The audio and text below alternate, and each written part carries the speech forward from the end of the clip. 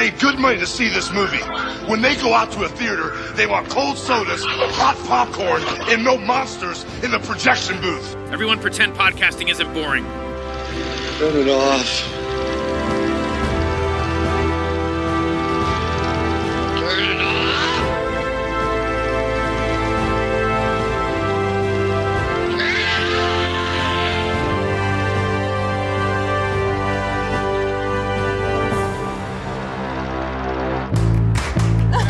To Abby and Matt on their engagement. You guys are so cute here. Guys. That's Kenzie Scott. She's definitely on my list. What list? You know, my celebrity free pass list. I expected someone with a little more personality. I think maybe our lists mean different things. You could go talk to her. What would I even say to her? Where are you headed? My life is over. My fiance slept with Kenzie Scott. Hey, we just gotta figure out what the next step is. Everything's always been about Matt. Maybe it's time I finally do something for myself. I'm gonna sleep with a celebrity from my list. That's so shallow. I love this for you. We need a damn good plan. It's Nick Viall. What would you even say to him? I happen to be a ninja with words. Will you accept this rose? That's a daisy. Funny. Thanks, but no thanks. Real ninja with those words there. Hey, for what it's worth, I did think you had a shot. Thanks. We should go back in there. No, God, no. Look at you all smiles. We're just hanging out. I have 4 names left on this list. This has to be surgical. Check it out. It's Oscar Isaac at his weekly spin class. Costanzo. You're literally not moving your legs. Everybody has a fantasy about spending a night with a celebrity. And finding someone to spend the rest of your life with. That's the fantasy. You have a fascinating love life, Abby.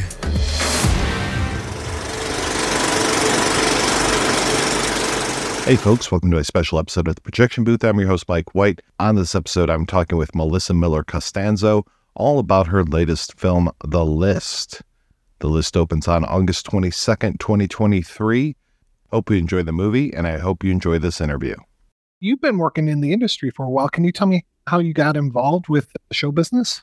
I was a dancer actually growing up, and it was my life for a really long time. And then I moved to New York City, and I was so used to being like a big fish in a small pond. And then when I moved to New York City, all of a sudden the 10-year-olds were kicking their legs way higher than me. And I pursued it for a little while. I ended up getting hurt. And I just knew that I wasn't as good as these other people. But at the same time, I'd always loved writing and I'd always loved movies. And so I knew all right, if this isn't going to happen, I'm going to shift into entertainment because I really liked it. And my first job out of college was actually at 3 Arts Entertainment. They had a New York office and I was a receptionist, and I had big chip on my shoulder because I just thought I should be so much further along. But I was really lucky. It was when UCB was at the height of UCB, and Dave Chappelle would roll me joints, and I didn't realize how cool it was to work there. And I'm still in touch with Dave Becky and Dave Miner, which is really cool. They've been pretty supportive of my career and everything. So it's been really interesting that it's come full circle. We've actually gone out to some of their clients and stuff. So it's been really cool to look back and realize how lucky I was. So that was my first job.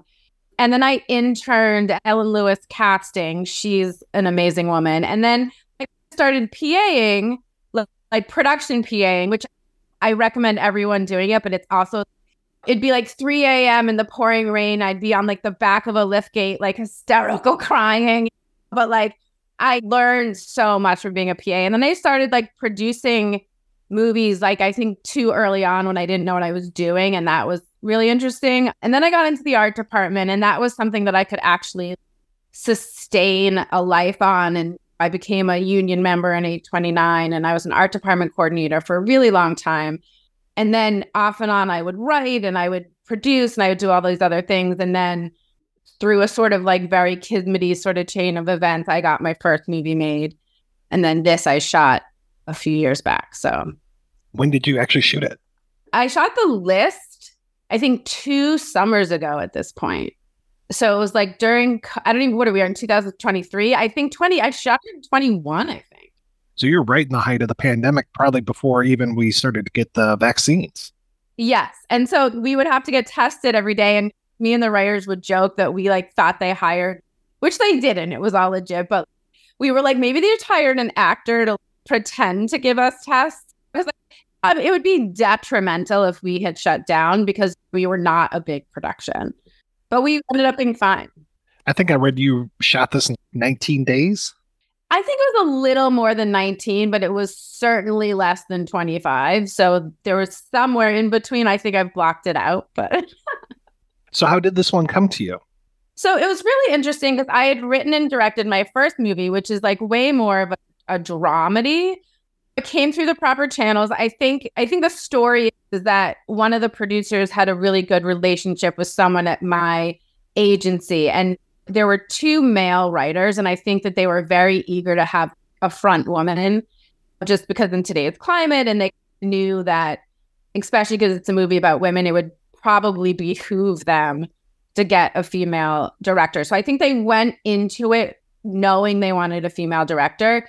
And so one of my agents, he had just seen my first movie come out and he really loves it. He just thought it would be a good fit. And I also think that they since it was about trying to get with celebrities, I think this hasn't been corroborated, but I think it's also because it had name talent in my first movie. So I think that they saw that I could work with name talent and thought it would be a benefit when we went out to reach out to celebrities for this movie. And then once we got talking, I think even more, they realized, oh, we all have the sort of same twisted sense of humor, which leans a little dry. So that was good. And the writers and I felt like we could have a good working relationship. So I think that's ultimately why I got hired. And they liked what I had to say about the script and the notes that I had and where I wanted to go with it. The original draft that I read had like more voiceover and had a tremendous amount of setup before you got into the meat of the story. So mine was much more like structurally oriented. And I think I said to them at the end of the day, like, to me, this is like a buddy movie. And that's what attracted me to it. It's a movie about sex. I don't know if you've seen the movie, but there's no sex. There's not, I don't even think I think there's one kiss. So it's just, to me, it really was about the one friend helping the other friend recover from this detrimental thing and just like moving forward with a lot of rhythm. And like, I just liked how the story kept progressing. And so I wanted to really stick to that idea of the buddy movie. It's something that could have been in lesser hands. It could have been a blown out sitcom plot, but you guys handled it so well. My DP is amazing, Brody at Englehart, and he was able to get us a mini Alexa for almost nothing because it was like, again, it was a company that was just starting out. It was during the pandemic. And so they wanted the work and they had a good relationship with Brody. And just because it's a rom-com doesn't mean it doesn't have to look beautiful. And he sent me some stills recently to be like, remember this. And I was like, wow, I forgot that our movie looks so good.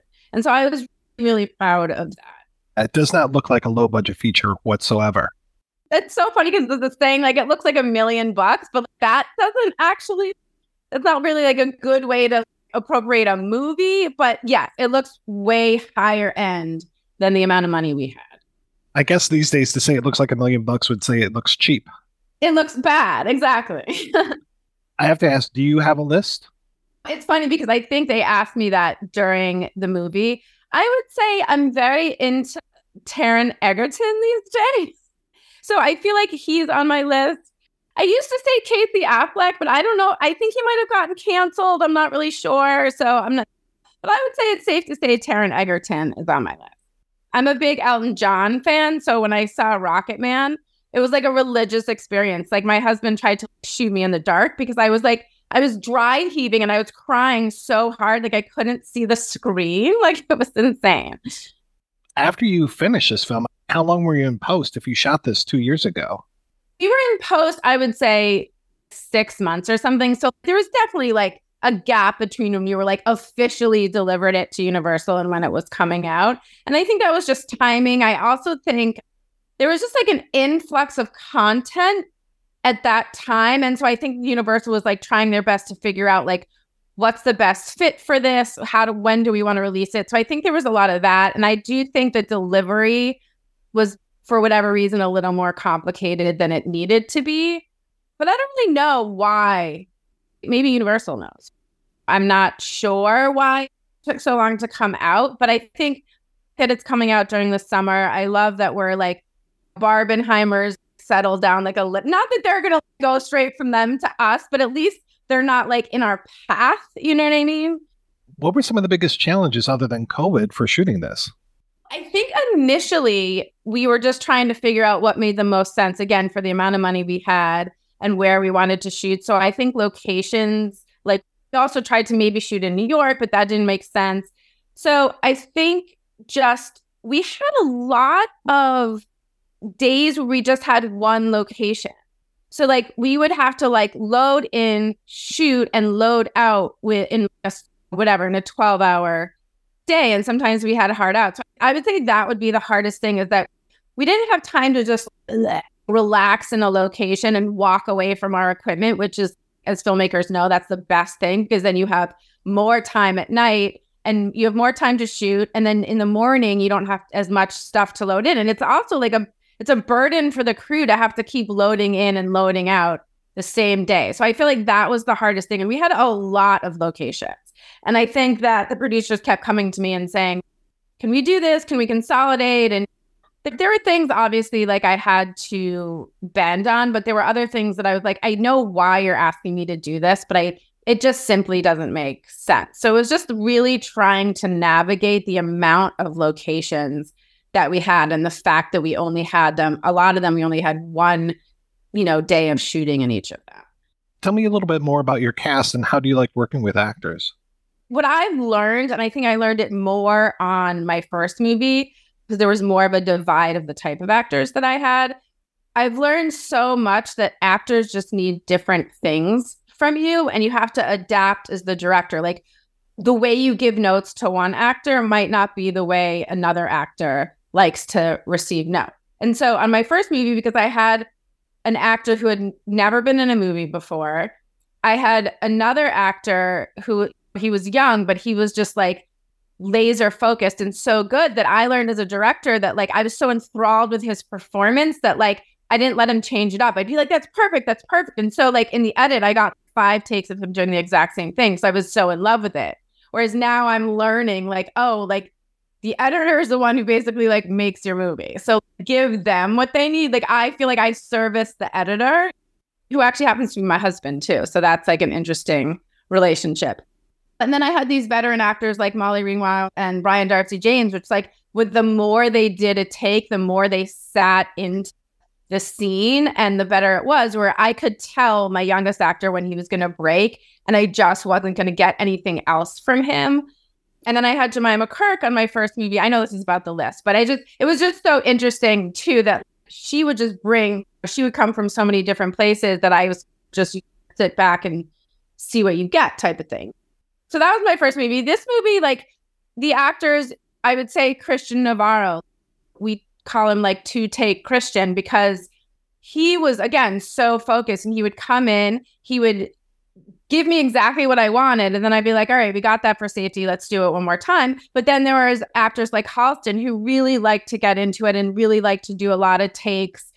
And she would just try things like a different way. And sometimes she would say a line a different way and just do it that way. And Chrissy Fit, for example, she was great with improv. So she'd always come in with the one-liners, and she'd always be able to like create a new button for a scene, which was like amazing. And so it was just, and they all really liked each other. So I think it's evident when you watch the movie. And again, I think they were all just consummate professionals. So it was really great to work with them and see their world of experience and how they approached things. Did your husband edit this one as well? He did. Yeah, it's funny because I've always heard the relationship between a director and an editor is like a marriage that you have for just that time. So yeah. Any stress there with working with your own spouse? he's a real creative editor. He doesn't just like push buttons. And so he will really push me and really test me. And sometimes I'll get frustrated because I'll be like, this is what I want. But I've learned so much from editing and from him and just like really how you can shape a performance. And like, he's like the master of Band-Aids. Like sometimes you don't have a cutaway. And I know this movie doesn't seem like a special effects movie, but there was a lot of things where he would literally do a split screen and then we'd have to fuse them together because we were using one portion of one and one portion of another or something. But he's like the fixer. I've learned so much from him. But yes, of course, we'll butt heads because for whatever reason, I'll like a different performance better, but then he'll introduce me to a new way of looking at it. I have to say, like, being married to an editor has just really made me appreciate how creative and imperative that role is. But it's the triangle. It's like the director, the DP, and the editor. Those three people are the ones making this movie. Must be fun to hear you two talk to each other after you watch a movie. It's funny because sometimes I'll just get up and go and he's like, wait, I want to talk about it. Whatever. We're not like film theory all the time. Have you had a chance to actually see The List with an audience? No, but I'm going to actually. I'm going to have a screening the day it comes out. I'm going to have a bunch of people come together. So we didn't get to do like test screenings or anything. So are you all going out to a theater or are you having folks over to your house? And probably it's just going to be like a casual thing. Yeah. On my first movie, it wasn't such a big comedy. So there's chuckles or whatever, but this is like a big rom-com. So it'll be interesting to see when the laughs come or if they don't come. And so that's going to be really interesting to me to feel the audience and see like how much out loud laughter I get. So normally I ask people what they've been working on lately, but you've had a lot of lead time. What have you been up to since you stopped filming the movie? I think I was working on like another script, but I'm actually working on another. This is really interesting too. Talk about the trajectory. My next film is about depression. I don't know how I went from rom-com to depression, but it's something that's very like personal to me. And it came to me and I got the opportunity to do like a director pass on it. And hopefully it's something that's going to go this fall. Could not be more different than The List. But I'm really happy I got to do The List because there's that side of me as well. I have a specific sense of humor and I felt like The List catered to that. But then I think once I accumulate more movies, look at them, I think you'll see that there's always a line of comedy. Even the depression movie, it's a serious issue. You need some levity. So yeah, otherwise nobody will want to see it. No, exactly. But that I feel like I've been working on that for a while. We've been developing that.